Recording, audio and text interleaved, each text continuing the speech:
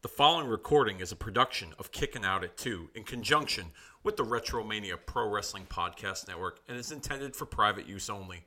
For more information, head on over to facebook.com/Kickin' Out at 2 or our Twitter handle @Kickin' Out 2, along with searching Retromania with a W on any and all podcast platforms available to listen to archive shows such as this and all the great content of the Retromania Pro Wrestling Podcast Network. Evergreen content at your fingertips anytime at your listening pleasure. And with that being said, we thank you for listening and hope you enjoy the show. And welcome to a very impromptu edition of Kickin' Out at 2 this week. I'm your host, Dave Rosenbluth, and normally, I have a schedule mapped out when it comes to shows. Sometimes I like to do some things on the fly, and this just happens to be a case where I thought it'd be appropriate at this time to share my thoughts and my opinions regarding some major hot button topics, in wrestling that took place this past weekend. It's Tuesday, February 21st, 2023. This is when I'll be dropping the show later this afternoon for all of you on the Retromania Pro Wrestling Podcast Network. Search Retromania with a W on Podbean or any podcast platform available to find this show, as well as Marking Out the Days, Cool Truth with AC, all kinds of great bonus content over there at your fingertips with Retromania on any podcast platform. So find it, like, subscribe, rate, review, do the damn thing, because that's a cheap plug you're getting this on this episode of Kickin' Out at 2. I wanted to talk about the events that transpired with the Elimination Chamber. I wanted to give my thoughts on that show, as well as the controversial back and forth Twitter joust between AEW's owner, Tony Khan, and MMA analyst, journalist, whatever you want to call him, Ariel Helwani. I thought that those were the two biggest stories in this last week. That show, the controversy surrounding the show, as well as the tweets and the back and forth between Helwani and Tony Khan. And a lot of it really struck a chord with me as a fan. And I'll get into all that. There is a lot to unpack. And let's not wait any further. Let's just get right down to the brass tacks of it all. Let's talk about the tweet. Okay? On Friday Night SmackDown, the show emanated from Montreal, Canada, which was also the site of Saturday night's Elimination Chamber event. And Ariel Helwani, a Montreal, Quebec native, was asked by WWE to partake in the show, and he was in the crowd, kind of hyping up the homecoming of Sami Zayn with the audience kind of surrounding him, getting all hyped up. He also took part in a video voiceover regarding the history of Montreal and wrestling and WWE on WWE's social media platform. I thought it was a very well done. I'm sure I'll get some flack for giving him credit, but whatever. I'm gonna go loose. I'll be honest with you. I'm gonna say some things that are gonna offend some people about my thoughts on this, and quite frankly, I really don't care anymore because I've tried playing nice the last few days, trying to have constructive discussions with people, and especially on Twitter, it's been outlandish what I've had to deal with on Twitter. God forbid I share an opinion that might not reflect yours. And it's blasphemy. It's like talking politics, and I don't even talk politics. I don't have a political party that I'm in favor of.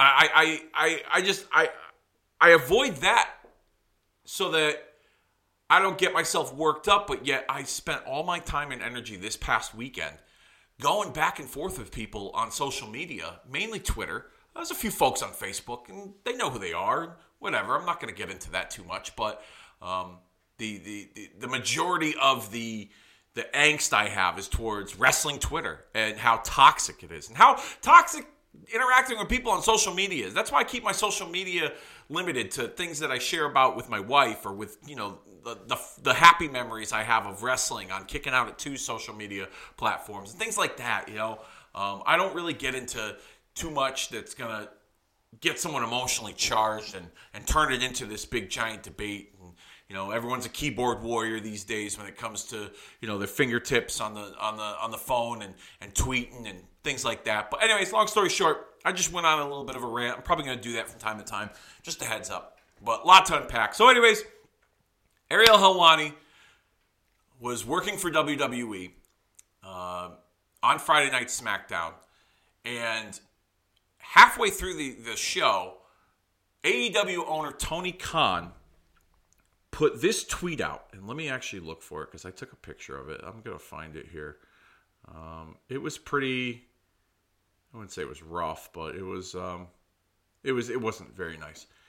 You're a fraud at Ariel Helwani. You're as legitimate of a reporter as Tony Schiavone at Tony Schiavone 24. Hashtag AEW Rampage. First of all, all right, there's a lot to unpack, so I'm gonna go baby steps here. You hashtag Rampage, which by the way aired at 7 p.m. on TNT earlier in the evening because of NBA All-Star Weekend festivities that took precedent over your wrestling company. The reason behind this tweet and the history between these two, let me break that down for you. Once I saw this tweet, immediately I thought to myself, okay, this is going to get ugly. This is going to get really ugly, okay? For Khan, for Helwani, for even WWE, AEW, the wrestling community, myself, it's just going to get ugly. There was an interview that had took place in the fall. I want to say it was October. That Ariel Helwani had Tony Khan on his podcast. And Tony Khan, according to Ariel Helwani, had refused to answer questions regarding the all-out media scrum controversy that involved the physical altercation between CM Punk and members of the Elite, Kenny Omega, the Young Bucks. I think there's a few other folks that were involved. So Helwani had interviewed him. And following the interview, in the most professional way possible, Helwani stated that basically Tony Khan was a difficult interview. He didn't want to answer questions surrounding the all-out media scrum. And he felt like he didn't give him something, like give him something newsworthy or, I guess, to promote the interview. He just felt, Helwani just felt the interview was flat. And so this was Tony Khan's response 4 months later. 4 months later on social media, he took the opportunity to take a personal shot at Ariel Helwani, which showed the incredible immature behavior on his part. That's just my opinion. I'm sure I'm going to get blasted for it. But here's the crazy part, and this is going to get even better, okay? The next night at the Elimination Chamber Premium Live event, Ariel Helwani was sitting in the crowd with UFC MMA legend Georges St-Pierre, who is a Montreal, Quebec native. And Michael Cole, the camera cut to them both. They had the graphic up underneath. And Michael Cole simply said, unbiased MMA journalist Ariel Helwani, asking you all the hard questions you don't want to answer. And the wrestling world and wrestling Twitter just blew up. Okay? Blew up. The defenders and supporters of Tony Khan have rationalized his immature behavior due to the fact that Ariel Helwani did not give Triple H, Paul Levesque, the WWE's chief operating officer, chief creative of content, whatever his title is, he's head of creative. He didn't give Triple H those hardball questions that he gave Tony Khan in his interview. Now, Ariel Helwani interviewed Triple H a month prior to the Tony Khan interview. That interview aired on BT Sports, social media platforms, and had taken place the weekend of Clash of the Castle, which was in Cardiff, Wales, which was also the same weekend that AEW held their all-out event. And so my gripe with this was the fact that the defenders of Tony Khan totally glossed over the fact that he took a cheap shot at this dude over an observation, a constructive criticism regarding Tony Khan's behavior during the interview in October. Okay? He didn't demean the man. He didn't disrespect the man. He didn't question his credibility as an owner of a football team, an owner of a soccer team, an owner of a wrestling organization, his skills as a booker and wrestling promoter. He didn't do any of that. He simply made a professional observation regarding how difficult the interview was. That's what he said. Simple as that. Okay? Simple as that. And that's how Tony Khan wants to respond, by calling him a fraud, by questioning this man's means of living. Now, I'll go on record as to say, I don't follow Ariel Helwani, okay? I know he's an MMA analyst, journalist. I'm sure people are going to debate that label as well. However, I watched the interview with him and Tony Khan, and it felt like on Ariel's end, he was pulling teeth. Now, there are those detractors out there that are defending Tony Khan.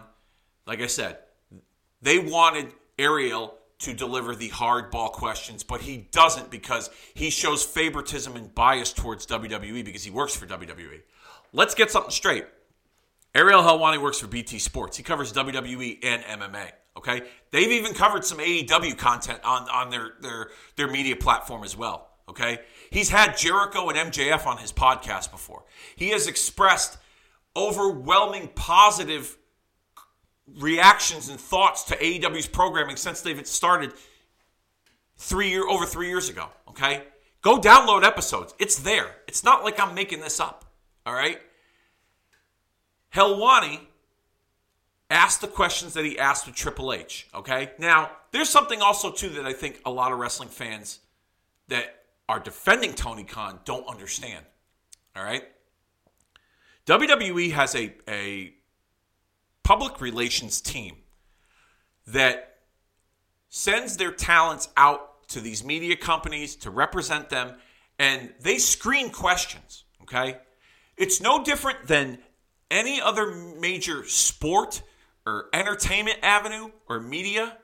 You do a talk show or a radio show or a late night talk show, you go to promote a brand, you go to promote an upcoming event, a sporting event, you anything. Those questions get screened, okay? If you watch those talk shows, do you notice how seamless most of those interviews are? How the exchange between both the interviewer and the interviewee is relatively easy?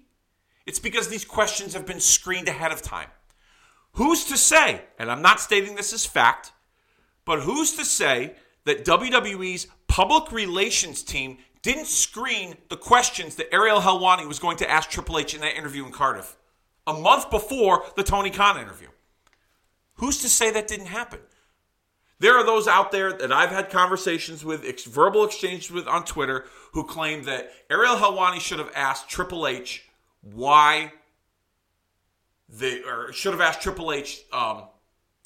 how the company moving forward is going to handle sexual harassment or sexual assault claims and misconduct. First of all, Triple H's role in the WWE, for the most part, is head of creative.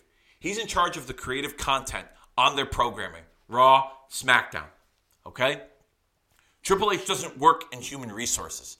Sexual assault claims and sexual assault misconduct are a human resources thing. That's not something that someone in his position would be aware of. But you wrestling purists out there, you want to think that you know it all, so apparently Ariel Helwani should have asked that question. Just like he should have asked the question regarding the allegations of WWE preventing AEW from performing in certain buildings in certain towns. Okay? He should have asked those too, apparently. All right? Who's to say that WWE's PR team said, the Vince sexual assault allegations are off limits. You will not ask those questions, otherwise the interview doesn't take place. This is what we want to cover. We want to cover promoting the Cardiff show. We want to cover Triple H's new role and the new and exciting ventures that are taking place in the company under new management. Those are the things that I got from the general gist of that interview. I watched clips of it. I didn't watch the whole thing frame by frame, but I watched clips of it, and that seemed to be the general gist of it. Okay? Who's to say WWE's PR team didn't approach Helwani with that? Who's to say Helwani didn't have those hardball questions already in his back pocket ready to go, but they said, no, you're not doing that, okay? But you people out there on Twitter, you think that you have it all fucking figured out, right?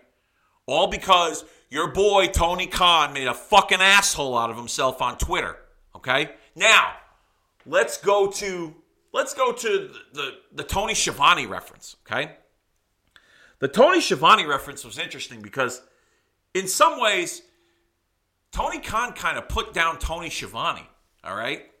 Now, Tony Schiavone has never claimed to be a reporter or a journalist of sorts, but Tony Schiavone has a lot of credentials and credibility in his broadcasting background that goes outside of the wrestling world. We all know him as the lovable Tony Schiavone on WCW, Monday Nitro, and all the WCW programming throughout the years on Turner Networks. That's what we know Schiavone for. Schiavone made the big comeback with his podcast a couple of years ago, and he's a part of AEW. He's firmly entrenched on the broadcast team, as well as being involved in some stuff behind the scenes. Schiavone's back in wrestling. I think that's a good thing. I like Tony. Always had a soft spot for him, okay? The man called me on my phone personally and thanked me for buying a fucking t-shirt when he started that podcast. And we talked for a few minutes about UConn girls basketball because Tony used to cover college basketball in Georgia for the Georgia Bulldogs. Tony used to also have a sports radio show in the Atlanta area. Tony used to also call Gwinnett Braves baseball, which is a minor league affiliate of the Atlanta Braves team, okay? So Tony's credentials as a sports analyst, color commentator, and maybe, dare I say, a reporter, is far better than what Tony Khan claimed he was in that tweet. You essentially insulted one of your employees, one of your television personalities, just to get a point across that Ariel Helwani is a fraud. Now, I'm not going to sit here and like I said, claim I know a lot about Helwani and his journalistic background. I'm going to get into that shortly. But what Tony Khan did was not only make a fool out of himself, but he dragged another individual that wasn't even involved in the beef on Twitter and made a big fucking spectacle out of it. Made an asshole out of himself. And that's one of the reasons why probably a lot of fans don't watch AEW, because of the obnoxious nature of the fan base. If you don't agree with what they have to say, if you don't share the same opinion, if you present them with an alternative perspective or a different criticism, you know what you get? You get that you're a WWE drone or that you're a hater of AEW. God forbid a company that's 3 years old makes mistakes and people point out their criticisms, okay? God forbid that happens. People like Tony Khan are a perfect representation of what's wrong with the AEW wrestling fan base. Now, there are some AEW fans I know that are completely opposite of that are open-minded to the criticisms that presents itself with their programming at times, okay? And let me be the first to say, I'm a fan of AEW. I want to see the company succeed. I like the fact that Tony Khan has personally invested money of his own, whether it came from his inheritance by his father or whatever, but money of his own to start a major wrestling organization and give more people an opportunity to work on a national level. I respect the hell out of that. But all these tactics and these behaviors and these disruptive episodes that he seems to have publicly, whether it's at a media scrum, whether it's on social media, just to get his brand over, it's not working. Whatever it is, it's not working. You know, he's trying to take a page out of Eric Bischoff's book when Eric Bischoff launched Nitro. All right, Eric Bischoff launched Nitro. He went straight to the competition. He went live. He revealed spoiler results on his show.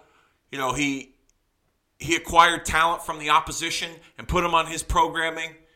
He addressed the elephant in the room publicly in the wrestling bubble that we're here to stay. We're here to be a big player.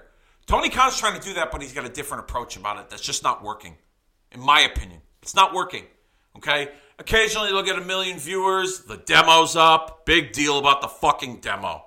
The demo only matters when AEW is doing something good. But when AEW doesn't perform at the expectations that many people expect them to perform at, all of a sudden the demo don't mean shit, according to the AEW diehards out there, right? That's another conversation for another day. But nonetheless, Tony Khan, and AEW hasn't performed at the level that many people are expecting them to, okay? And some of that is fault of their own. But the fan base doesn't want to take the accountability, and neither does Tony Khan, it sounds like, for the missteps that the company has gone through, okay? Which is normal for a young organization. They're 3 years old. This shit's going to happen. It's wrestling. I'm not faulting them for that. But what I fault them for is not being able to take accountability. And that's a big thing for me in life. Not just with this, but in general. I argue with my wife about accountability. I used to argue with people I work with regarding accountability. I still do to some degree, okay?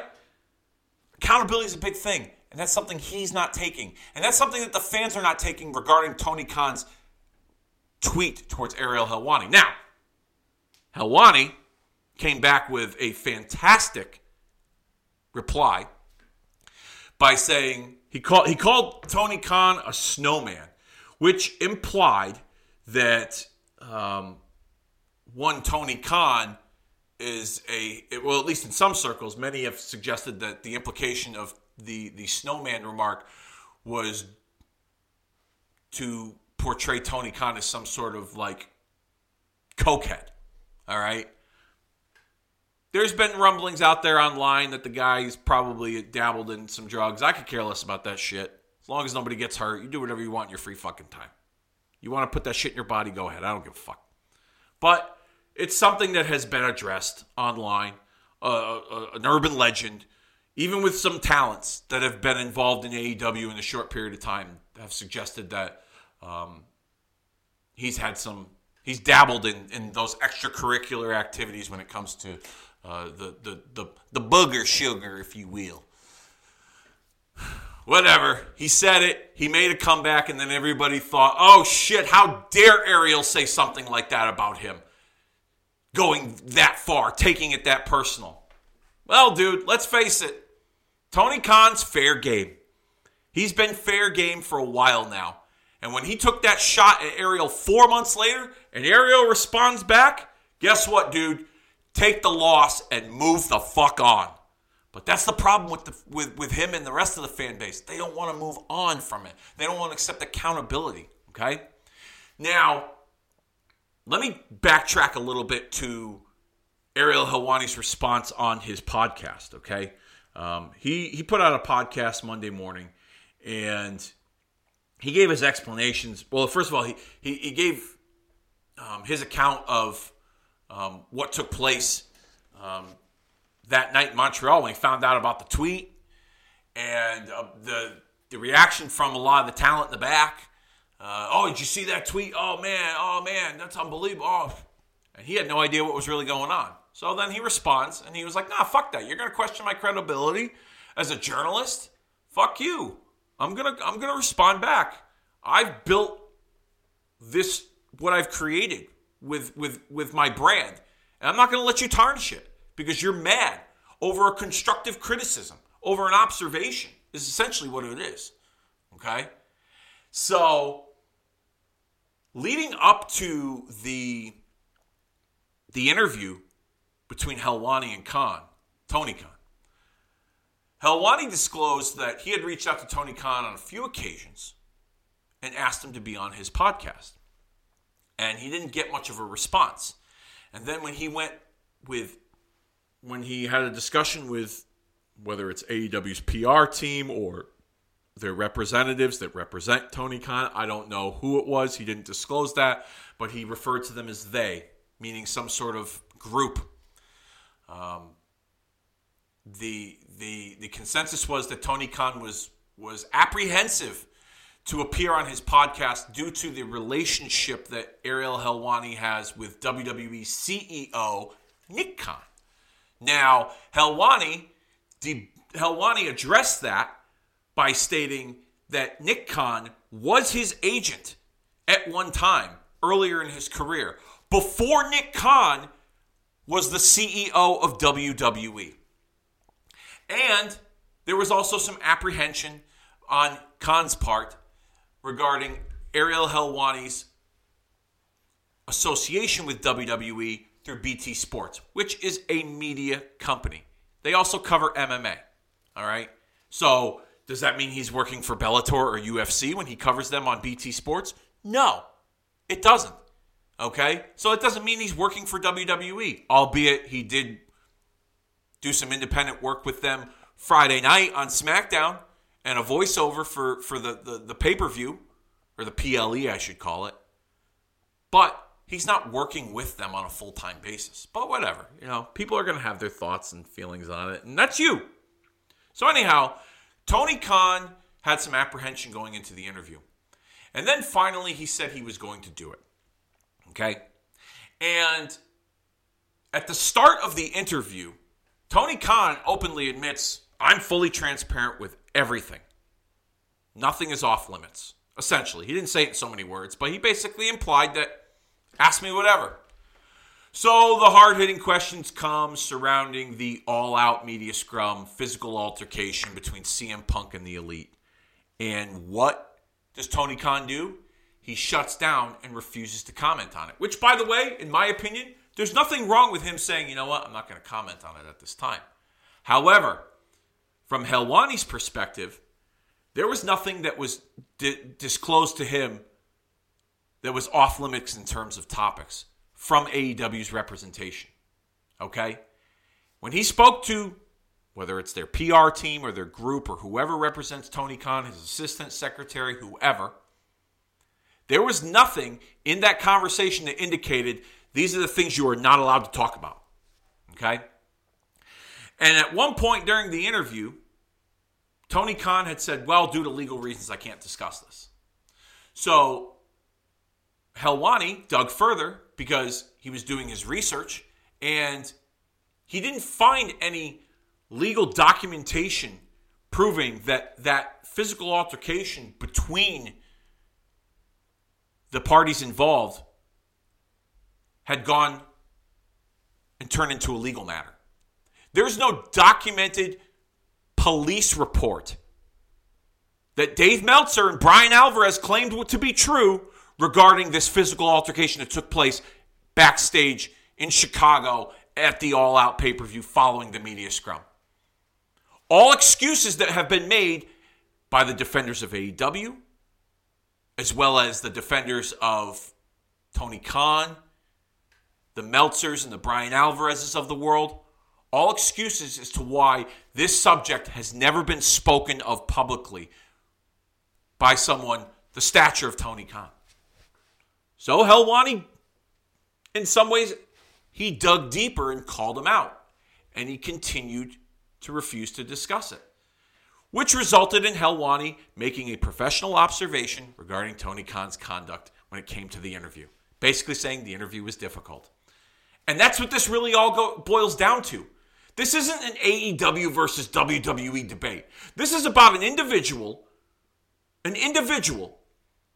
who is an executive, the owner of a prominent wrestling organization in the United States that unprofessionally conducted himself and made personal attacks towards Ariel Helwani. 4 months later. He waited 4 fucking months to do it. And that is the rationale from the AEW defenders and the Tony Khan defenders of the world. That, he was critical of him in his interview. And he didn't ask the hardball questions that he should have with Triple H following the Tony Khan interview. Which, by the way, get your fucking timelines right. That interview took place a month before the Tony Khan interview. And if Tony Khan if he never tweeted out this insult towards Ariel Helwani, guess what? All of you basement dwellers that defend AEW and Tony Khan for their conduct so much wouldn't have even known that this interview existed, or might have even forgotten it existed in the first place. Nothing was said when this interview aired from all the AEW defenders that Ariel Helwani has been throwing softballs at Triple H in these interviews. Nothing was said. until now because you needed a reason to defend Tony Khan and his bullshit. You just needed to. You can't take the L and move on. You can't take accountability and move on. You can't take criticism and move the fuck on. You can't. And it drives me nuts that there are more people out there that are willing to gloss over the way Tony Khan conducted himself to make sure that their point has been proven and that that they feel validated, which is crazy to me. It's fucking wrestling, for Christ's sakes. It's fucking wrestling. It's a genre about males and females in their underwear pretending to have a physical altercation, displaying a safe way of having a physical altercation, a male soap opera, a comic book come to life. And this is what you people do to make sure that your point has been proven. It's crazy. It's fucking crazy. And then when there's people like myself or other people that offer an alternative explanation, that's not fact, but it could be an alternative explanation, something to ponder. We're the bad guys. We're the ones that don't see the light. How dare we? How dare we? God forbid share our thoughts and feelings on it. Because if it doesn't reflect yours, oh, it's a fucking problem. Just like every other debate in this world, whether it's about politics or whether it's about the state of our economy or our society, you can't have a normal, constructive conversation without taking personal shots at people or demeaning them or dismissing their feelings. And that's a lot of what I felt on Twitter. Some of it on Facebook with a few individuals, but if I mention their name or if I mention specifics, then I'm going to be talking out of turn. So I'm just going to refrain from leaving some of those individuals' names unnamed, because the last time I named somebody personally regarding a verbal altercation that I had with them on social media regarding fucking wrestling, oh, man, you would have thought I shot their puppy dog. You would have thought I was the second gunman on the grassy knoll. You would have thought, oh, well, never mind. I'm not even going to go down that rabbit hole. But let's talk about the allegations regarding him being a fraud journalist, okay? Now, like I said, I'm not a follower of him. I have a little bit of background of what he's done in his career as an MMA analyst / journalist. Jonathan Coachman, former WWE play-by-play guy, former ESPN anchor, weighed in on the Ariel Helwani issue in a way kind of defending Tony Khan without naming him in defense, kind of sharing his thoughts and feelings on Helwani and his association with wrestling and how he felt Helwani disrespected wrestling. And there are people within the industry that don't like Helwani. I don't know of those stories. I've never heard of those stories. I'm not saying they're true, but I just find it very interesting that Coachman just kind of chimed in here. And Coachman's been very vocal as of late on social media and in other interviews regarding his most recent run with WWE and how that didn't work out for him, as well as his time at ESPN too. And the relationship that he tried to broker between ESPN and WWE and how he kind of felt left out, I will say. So, to me, it comes across like sour grapes. He's just taking some cheap shots in on the side, but whatever. I don't know of Helwani's background other than the fact that he's covered MMA. There had been some issues between himself and UFC President Dana White. I believe, if I'm not mistaken, I did hear a story that Coachman had relayed in these tweets regarding Helwani's contract not being extended, and the story out there was that he leaked Brock Lesnar's UFC debut before it happened, and ESPN and MMA weren't really happy, and ESPN and UFC mainly Dana White, were really happy with the result of that, and therefore his contract wasn't extended. I don't follow a lot of MMA, so I can't speak on that. I'm not going to sit here and claim I'm an expert as to his background, his credibility. I know he's covered some wrestling, whether it's been tied to MMA, whether it's been Brock or Punk. When Punk fought in the UFC a couple of times for a cup of coffee. So I know he's dabbled in some wrestling. To me, he just came across like a fan.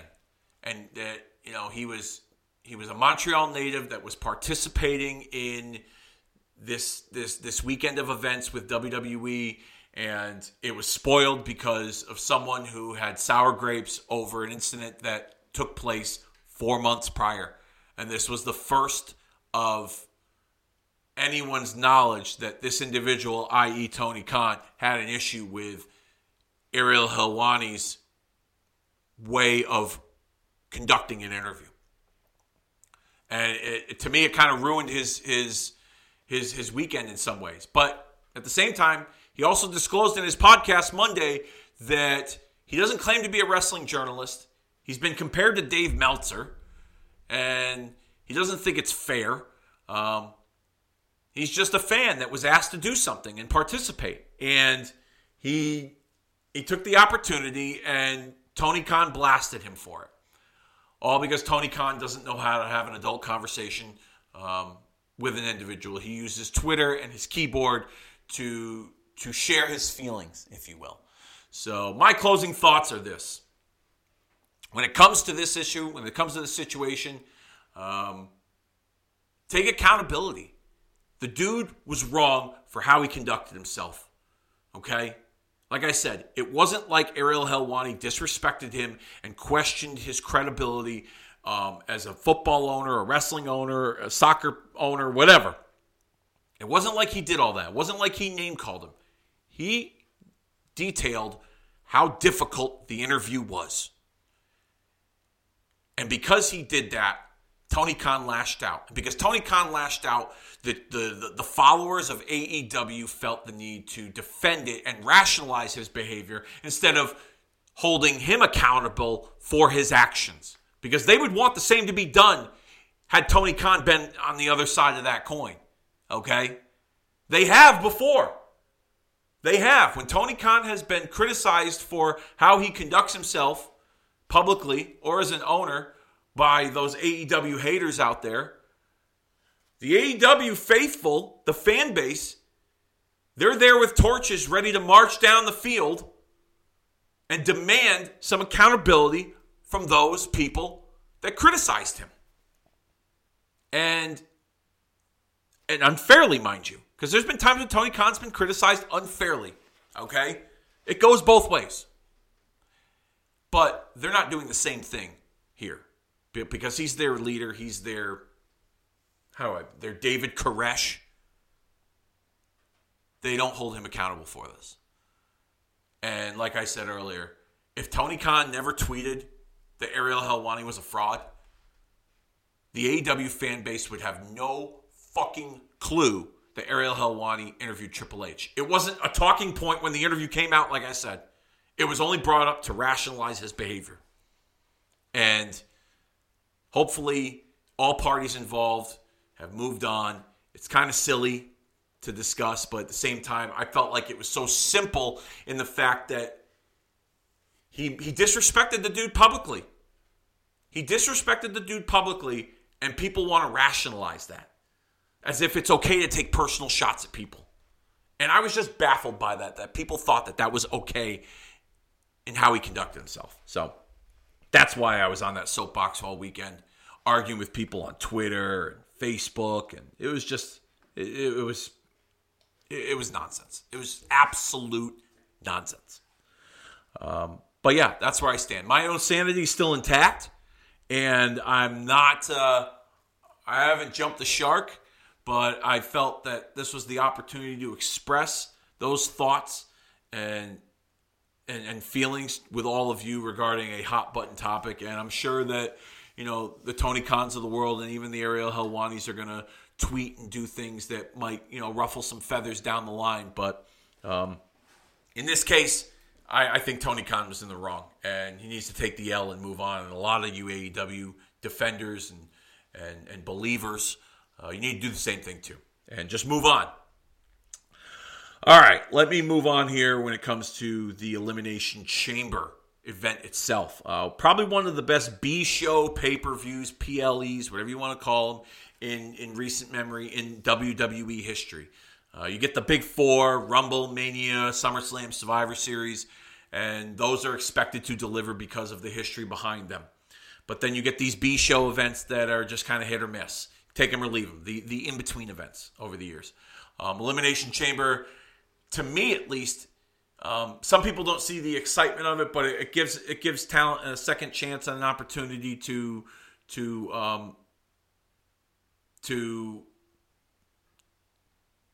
what's the word? I'm just losing my train of thought here. It gives the talent a second chance to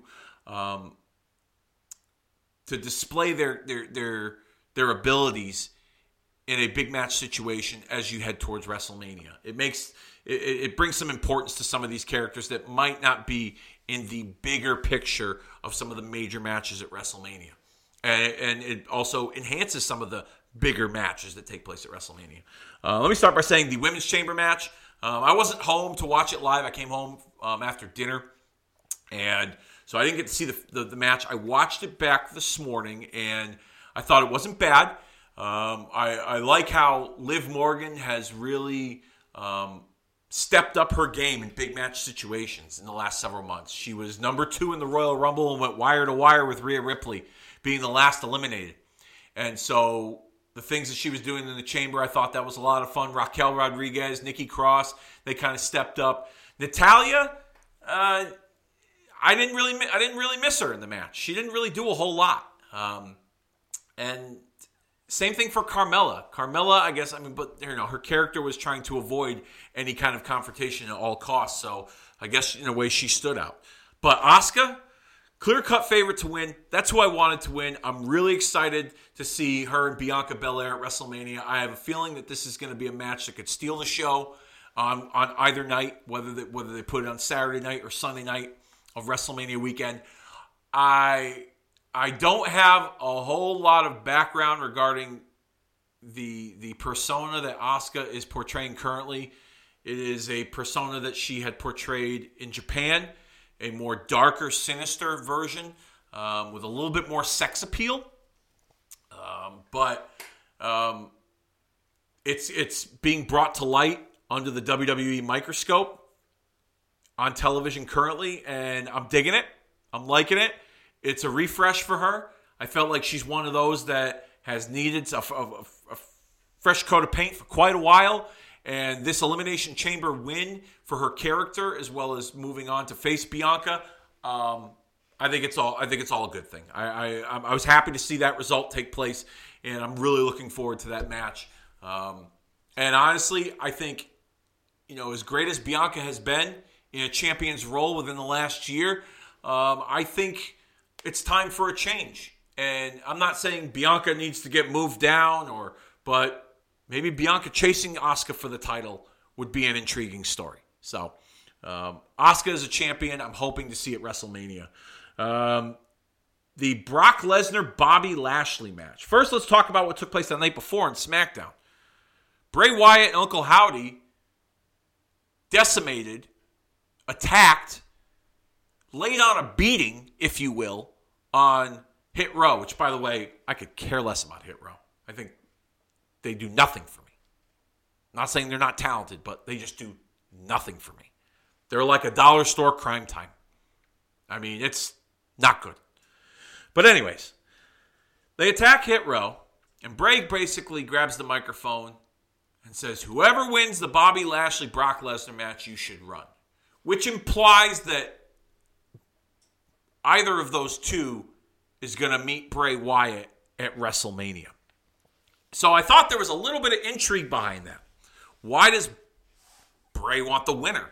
Why isn't he targeting either of the individuals? Why is he just waiting for the winner? I thought there was a sense of intrigue there in my mind going into the match. Now, the finish saw Brock deliver a low blow to Lashley as Lashley was applying the Hurt Lock on Brock. And they've been kind of displaying a sense of vulnerability in Brock's character when he meets Bobby Lashley. We kind of saw it in the match between the two of them at Crown Jewel in Saudi Arabia.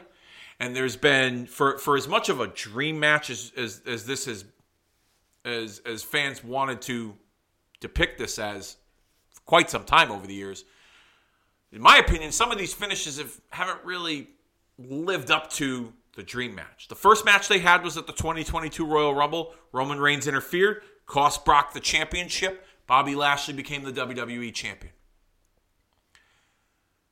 The Crown Jewel finish saw Lashley put Brock in the Hurt Lock, and Brock countered and covered Lashley's shoulders to the mat, and some would say a fluke-style pin. And then we saw Brock deliver a low blow to Bobby Lashley, sensing some kind of vulnerability that he wasn't able to get out of this Hurt Lock, which I guess in some ways benefits the Lashley character, because most people, most fans, myself included, expected Brock to come out of this the winner. But at the same time,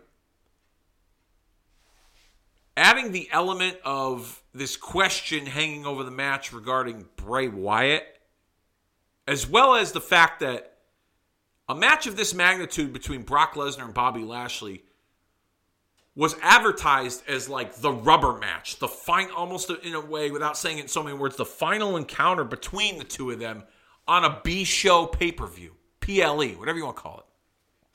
So I felt like this avenue of having this match take place on a show like Elimination Chamber was really designed to get you to WrestleMania.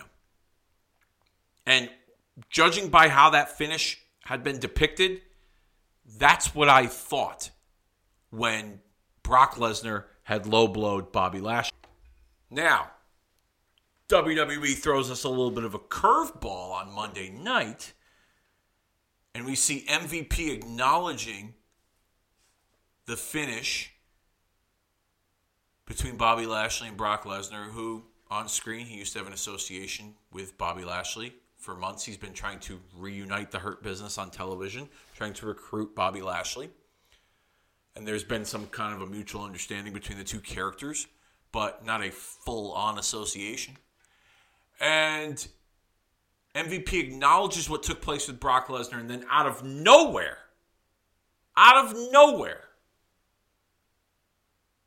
he has challenged Brock Lesnar, or he represents Omos, the Nigerian giant, who challenges Brock Lesnar to a match at WrestleMania, and Brock has to appear next week to answer the challenge.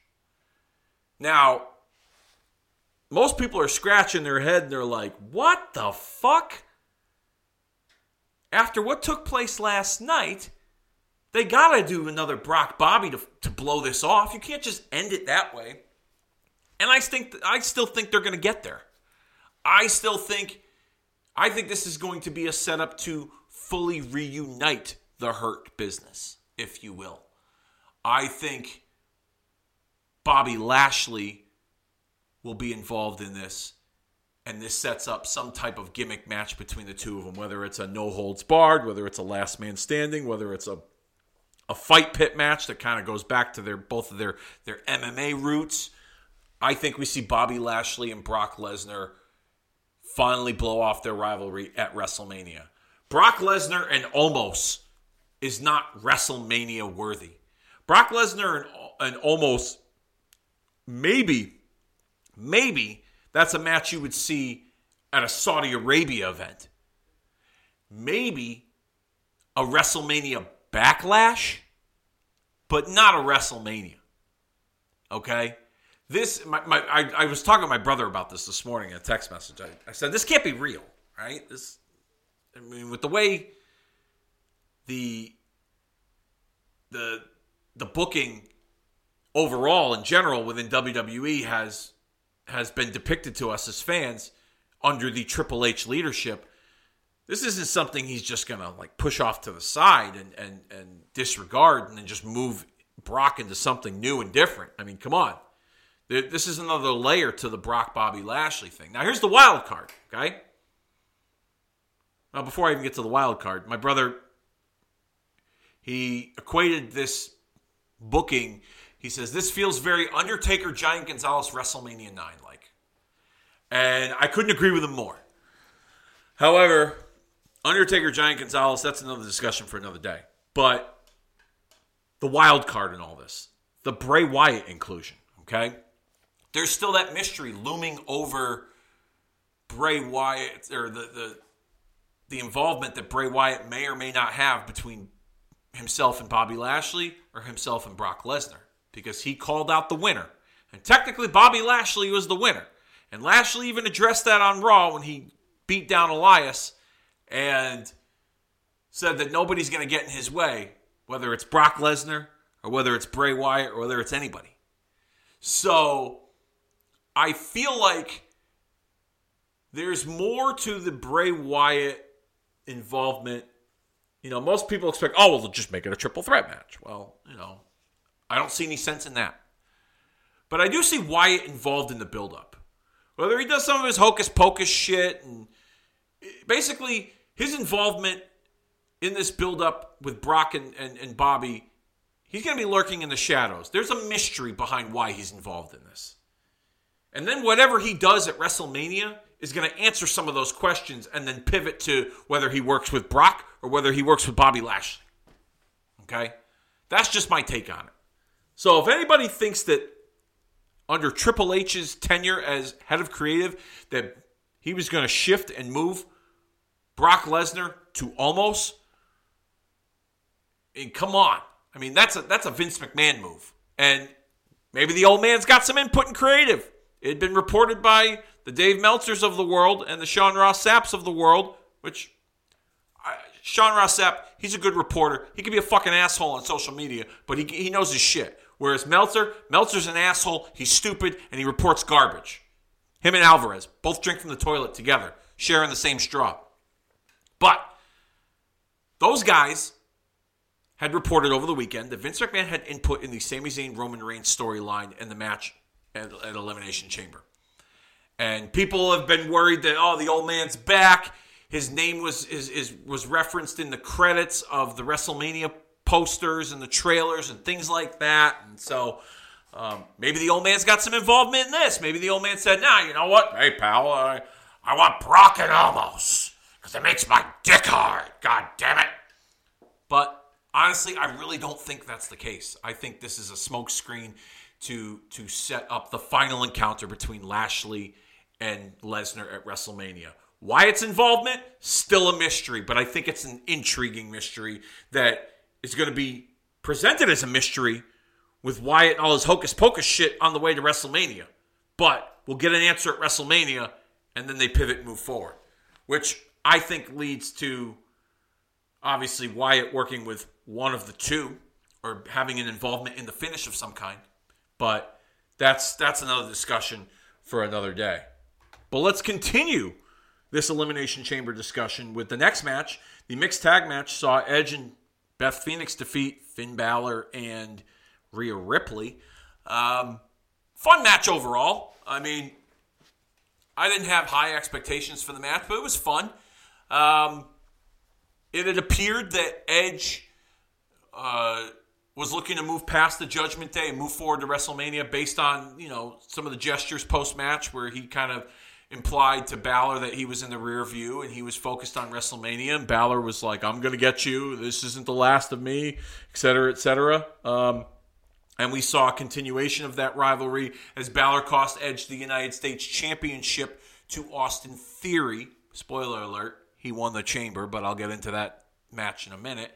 I don't have the one thing I took from that mixed tag match was the fact that Dominic Mysterio has nuclear fucking heat. Okay? People can bitch and people can complain that, you know, he got the gig because of his father, and that's the narrative they want to spin, and there might be some truth to that. That's fine. But this new role he has taken on since he had joined the Judgment Day at the Cardiff show, Clash at the Castle, Labor Day weekend, late last year. he has really developed into this like smarmy, slimy, chicken shit heel. And the whole prison dom thing, I just think it's a great way for him to get heat. He's a little mommy's boy, kind of following Rhea's lead every which way, disrespecting his father along the way. This delusional little punk that thinks he's some lifer in prison that served a shitload of time and he's so tough. I think all these extensions of him and things that he has built in this character have been great. His progression has been great. I was not a big fan of him turning on his dad. I was not a big fan of even them having a match. But as time has gone on and as Dominic has built this character up, I am fully on board with seeing a match between him and his father, Rey Mysterio, at WrestleMania. I just hope it's not a career match. I hope it's something where they continue this rivalry and it doesn't end at WrestleMania. I know that the Rey character has been trying to avoid fighting his son, and I think that there's certain elements of this story that's going to continue to play out to where we'll eventually see Rey and Dom at WrestleMania in Hollywood this year. So, Dominic, man, that heat, man, fuck you, Dom, and the boos and the chants towards him. I just thought that he's really grown into that role, and the audience loves to hate him. And I think that this is a big thing for him as a performer moving forward. Like, this is a big deal. They are going to love to hate him, and he's owned his role as like this little young punk, and it's just been it's been great to see this progression. I've been pleasantly surprised. I had no hopes for it. I thought it was going to be stupid. I thought it was going to be dumb. I didn't like it from the get-go, and it's proven me wrong. And I'm happy to say that I was wrong. As far as Edge and Finn Balor and their rivalry goes, the big rumor is that at WrestleMania we're going to see the two of them. It's going to be in a Hell in a Cell. We might even see Demon Finn Balor make his return. I wouldn't mind seeing that. Hell in a Cell, okay, a big gimmick match to kind of blow off this rivalry. I could take it or leave it, but we'll see how they get to that point as the weeks go on. Me personally, I'm going to double down on this, and I've had conversations with my brother about this, but it would be kind of cool since WrestleMania has gone Hollywood this year, and it's 2 nights, that we see Edge and Finn Balor in a Hollywood backlot brawl and like pay homage to the Roddy Piper Goldust match from WrestleMania 12. Have put the match on the first night, and it's in a remote setting. The tensions between these two have built up to the point where like they can't have a normal match in an arena. It needs to end in a setting like a Hollywood backlot. Edge has had this Hollywood-like return. He's looking to end his career on a high note on his terms, and Balor wants to spoil this Hollywood ending and be the reason why Edge never wrestles again. And it gets settled in a Hollywood backlot brawl, and the match occurs on night 1, but there's really an inconclusive finish. And mind you, it's done cinematically, okay? So you can cut and paste and CGI, whatever you want to do. And then somehow it spills into night 2, and then eventually makes its way into the stadium.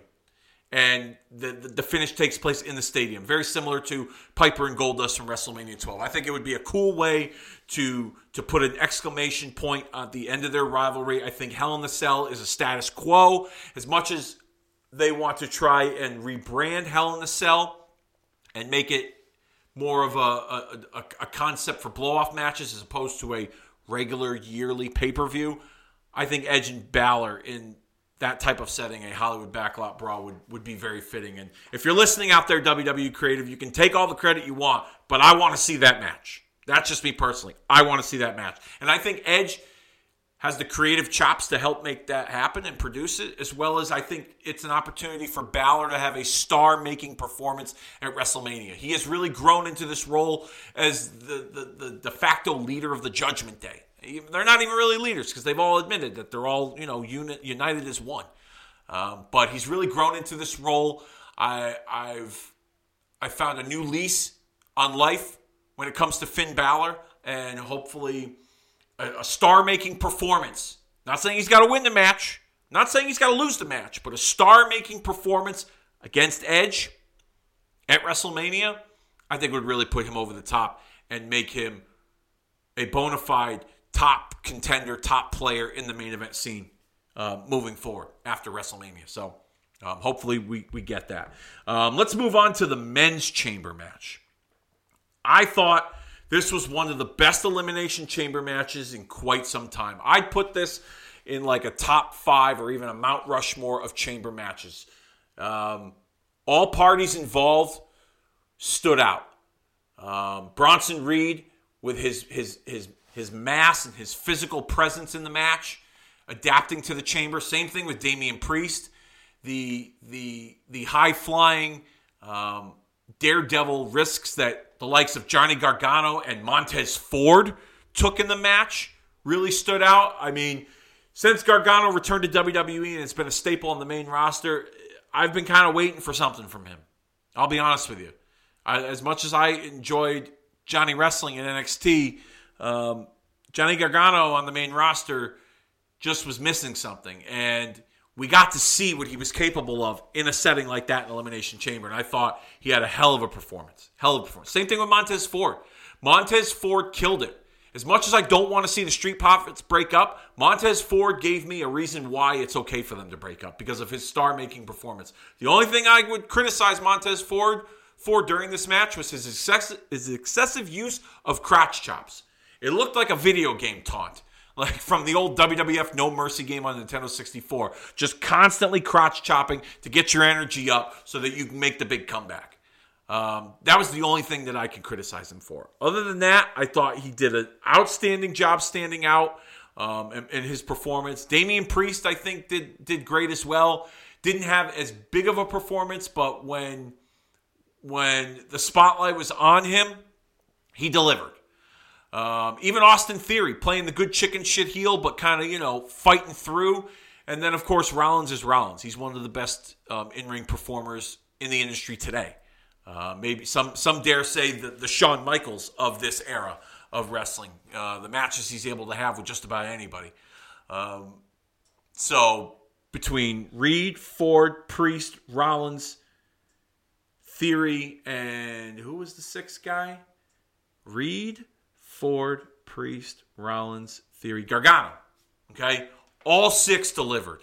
It was a fantastic match. Absolutely fantastic. Go out of your way to check that out. Between, Ford's climb up inside the chamber and kind of swan diving off into the pile of guys to the Hurricane Rana from Johnny Gargano to Seth Rollins off the top of the pod in the chamber onto the other guys on the platform. Unbelievable.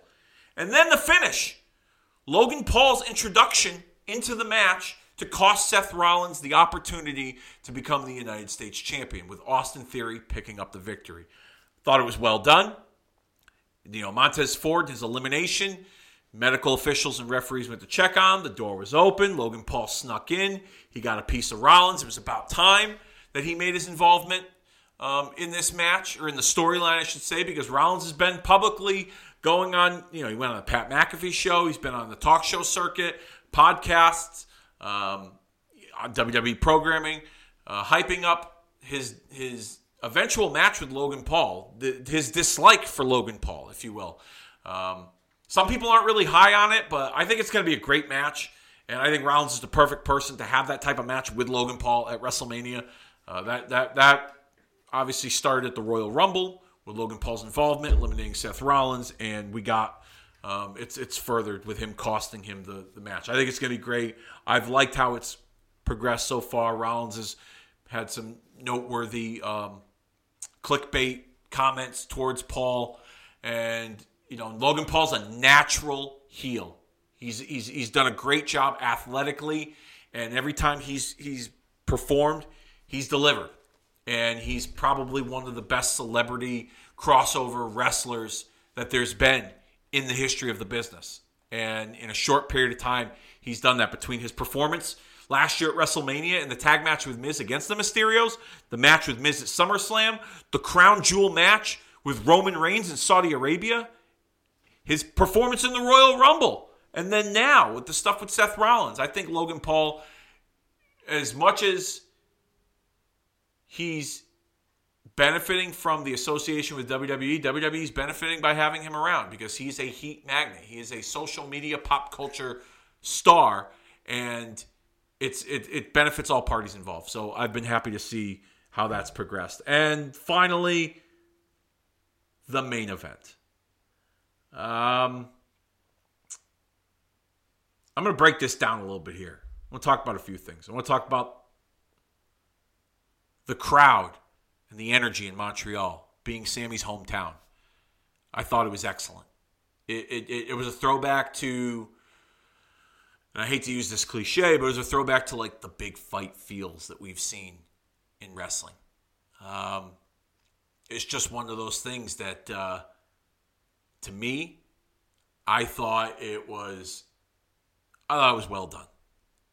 Just absolutely, you couldn't paint that picture any better.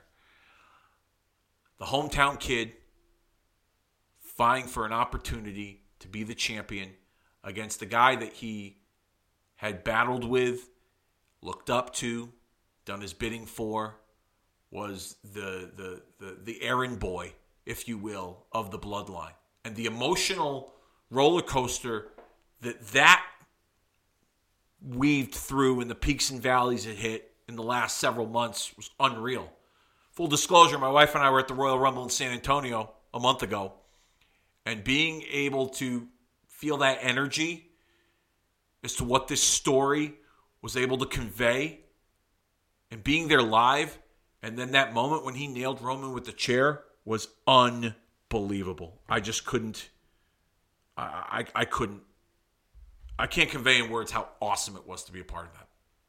And for that to continue in Sammy's hometown, it was just unbelievable to watch. I was in awe.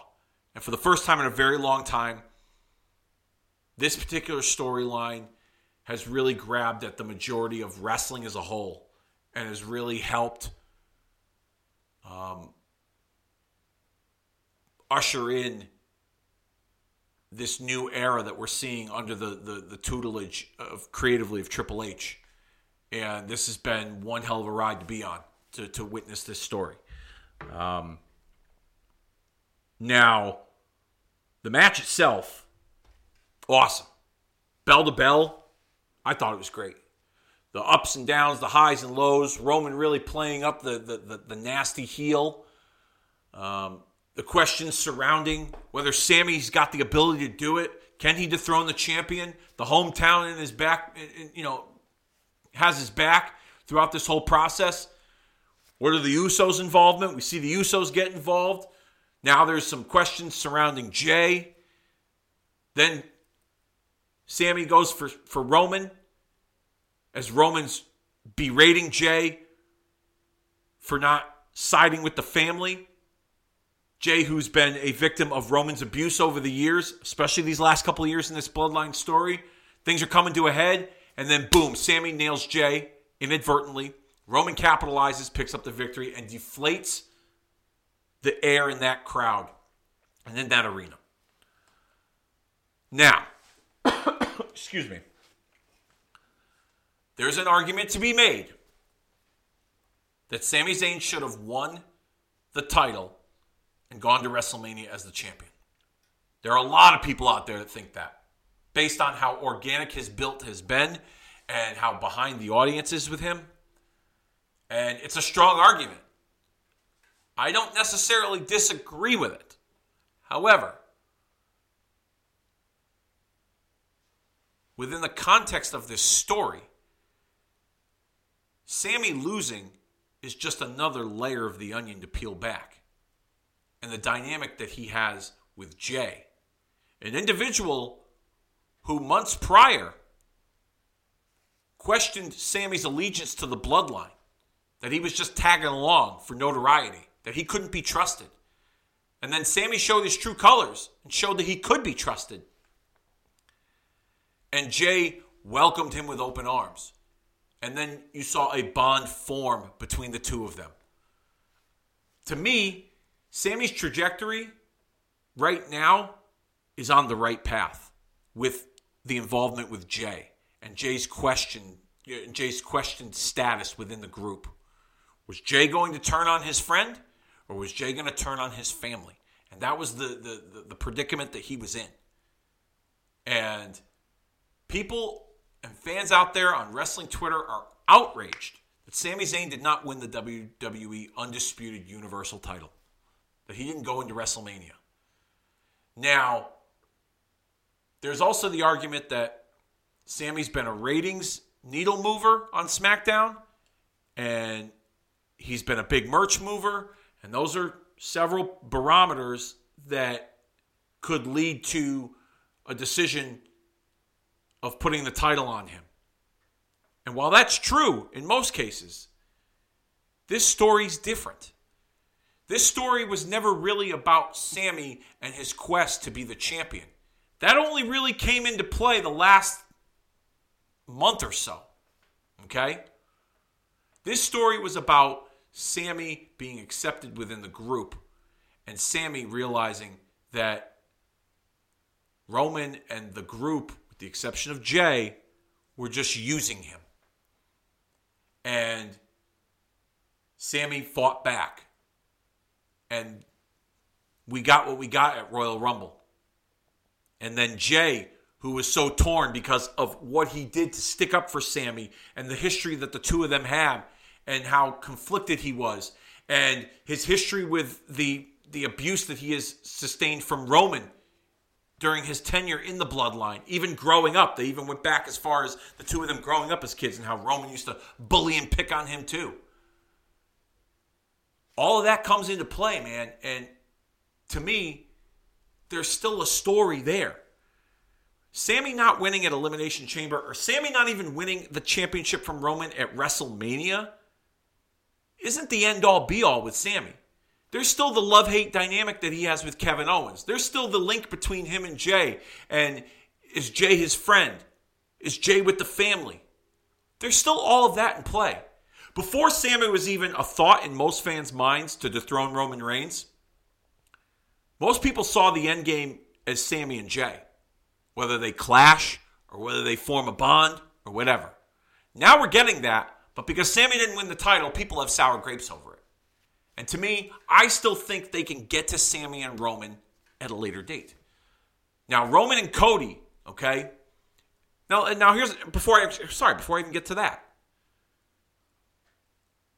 What does it look like if Sami Zayn wins the WWE Championship and defeats Roman Reigns after a over 900-day reign as champion, the longest of the modern era, okay? He's in the top 4 or top 5 of longest reigning champions in WWE history. He's in that conversation with Bob Backlund, Bruno Sammartino, and Hulk Hogan, okay? Actually, he's even past... He's in the 4. He's not even top 5. He's top 4. What does that do heading into WrestleMania? Especially during an era or during a time period where the company's looking to sell. So are you going to go with an unproven commodity in Sami Zayn as your champion to shareholders and investors? Or are you going to go with somebody who has a proven track record of being a top draw in the last several years, and that's Roman Reigns? And that's not to discredit Sami Zayn's ability or what he's done up to this point. None whatsoever, okay? I wouldn't have had a problem if Sami Zayn won the title, okay? As long as it made sense. Could it have made sense? It could have. But this story also makes sense too, in that he was screwed. And now he wants to take apart the bloodline. But that doesn't mean he's not going to come for Roman, okay? And let's just make the argument here. Sami wins, okay? A lot of people have thrown out these scenarios. Triple threat. Or Sami faces Roman on night 1. The winner faces Cody on night 2. Doesn't that water down the dynamic that Sami has with KO? Doesn't that water down the dynamic that Sami has with Jay in this story? Doesn't it water down Cody Rhodes' role as the challenger after he won the 2023 Royal Rumble match? Putting the title on Sami Zayn before WrestleMania could wash away all of those well-told stories, okay? And Sami Zayn brought up a good point in an interview with Ariel Helwani recently, of all people, that there's a big difference between what's going on with him now and what took place with Daniel Bryan in 2014, leading to WrestleMania 30. In that the audience was so rabid for Bryan to win, and they were so outraged at all of his shortcomings, both in front of the camera as well as behind the scenes too. The audience now has been able to go on this ride with this story because it's been told well and it's been crafted well, very well, mind you, with all the players involved. Roman, Sami, Jay, Paul Heyman, everyone that's been key components in this Sami Zayn bloodline saga has all played their part to a T. Even Solo Sikoa, who doesn't say shit, has done a great job being a silent man. Jimmy Uso, who was once Sami's buddy in this bloodline, defended Sami to Jay. Now the opposite. His brother Jay, his twin, has a stronger bond with Sami than he does with him. All these elements and components that are out there in the universe to expand upon, you're going to throw that all away by trying to create a hometown pop for one night with him as the champion. Okay? This doesn't mean that the story ends for Sami.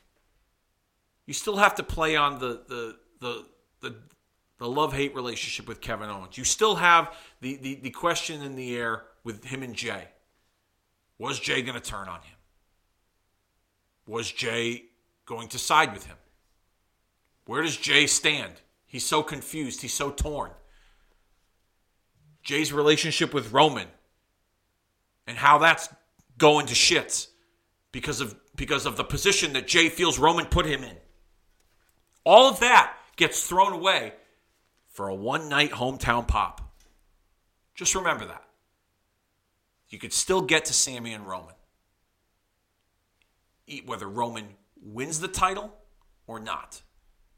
Or keeps the title at WrestleMania against Cody or not. I tend to lean, I'm 50-50 right now. You make the strong argument that Cody's the guy to dethrone Roman, okay? Because they've done a great job with that story as well, okay? Cody coming back, wins the Rumble, doing it for his dad, etc., etc. Roman, the dominant champion, the force that's in Cody's way. They've done a great job putting that story together while maintaining the Sami Zayn saga as well. Two over baby faces, which hasn't been the case in a very long time in WWE. Okay? And Roman Reigns, the top draw, the biggest heel in the company. All right? They got something special here. Now, I'm 50-50. Cody could win it. And it would make sense within the context of the story that all this turmoil that Roman's been dealing with the shit with Sami, with the shit with Jay, within his bloodline, that he lost sight of what was important and Cody took advantage and capitalized and defeated him to become the champion.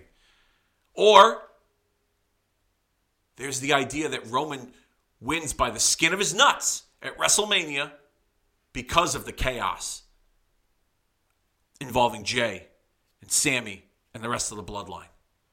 There's multiple different avenues that this story can land and where this can go with all these parties involved, and it all will make sense. The issue that most of the fans have is because it's not their narrative. It's not their ending. It's not their blow-off. It's not their big picture. And that's what I saw with most people online, on Twitter and on Facebook. It wasn't their ending. It wasn't their storybook ending. So anything else is fucking garbage. Anything else is you're just fanboying at best. And that's fine. That's your opinion on it. If that's going to help you sleep better at night to rationalize your thoughts and feelings, then have at it. Demean and dismiss other people's opinions and alternative scenarios and perspectives on it. That's you. Do it. Don't really care. But just the one thing I want to take from all this is that watching that match being able to go along for that ride. Yes, the finish wasn't like, oh my God, I can't wait to see what's going to happen next. It wasn't a slam dunk finish. I'll be the first to say it. It felt a little underwhelming, okay? But I think it was designed to do that. It was designed to put more sympathy on Sami Zayn, to get people behind him more on his march towards ending the bloodline. And along the way, trying to repair his friendship with Kevin Owens, trying to understand what his relationship is with Jey Uso at the moment. So many different variables that I think that finish was designed to, in a way, come across as flat. Because it was supposed to deflate the air out of the audience that expected and hoped and wanted and prayed for Sami Zayn to defeat Roman Reigns and become the champion. And who's to say that we still can't get that moment? Who's to say down the line we don't get a Sami Zayn-Roman Reigns rematch?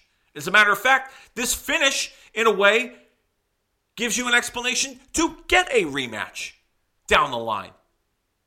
Now, whether they change the course at WrestleMania and they turn it into a triple threat, or they have Roman wrestle on both nights and pull double duty, I don't know. I don't think that's the greatest idea. Because I think, once again, that waters down all the other variables that are in play with Kevin Owens, with Jey Uso, and even Cody Rhodes' story. It waters all that down. It dilutes everything. So that's where I stand when it comes to the main event. I thought the show was fantastic. Yes, the finish might felt kind of flat. I think it was designed to be that way. It wasn't a slam dunk finish, but it accomplished a lot of things. And those are my opinions. And that's what I'm sticking to. And if you got a problem with it, you can find me on social media. You can blast me. You can say whatever you want. I don't give a fuck. I really don't care. All I want is to have a constructive conversation with people about wrestling and not have it turn into people taking shots at each other personally because they don't agree with their opinion, because they don't share the same feelings as they do. It's fucking wrestling at the end of the day. And I got lost in it, and I was happy, and I was satisfied, and I'm satisfied to see where the story continues to go with Sami Zayn and the Bloodline moving forward, and with the Roman Reigns, Cody Rhodes build towards their title match at WrestleMania. So that's where I stand with all of that. Thank you all so very much for checking this out. I appreciate you taking the time to hear me banter about all things wrestling and WWE this past weekend. Our next episode got a plan to recap the March 2nd, 1998 episode of Monday Night Raw. That was the night that Mike Tyson joined D-Generation X. I just watched that back recently. I'm going to give you a full extensive recap of that episode as we continue the march to WrestleMania. We got an episode of Nitro coming up, another recap for you in the coming weeks. I'm going to recap the 1998 March 16th, 1998 episode emanating from Daytona Beach, spring break, where they put the ring in the middle of the pool. It was the night after WCW Uncensored. The main event was Sting and Lex Luger against Hollywood Hogan and the Macho Man when Sting came out from a helicopter right into the middle of the ring, in the middle of the beach. It's pretty fun. So I'm going to watch that and then recap it for all of you. Got a WrestleMania Roulette watch-along coming up with Dennis shortly, as well as some other WrestleMania-related content coming for you as we head towards WrestleMania the first weekend in April 1st and April 2nd. And that about does it.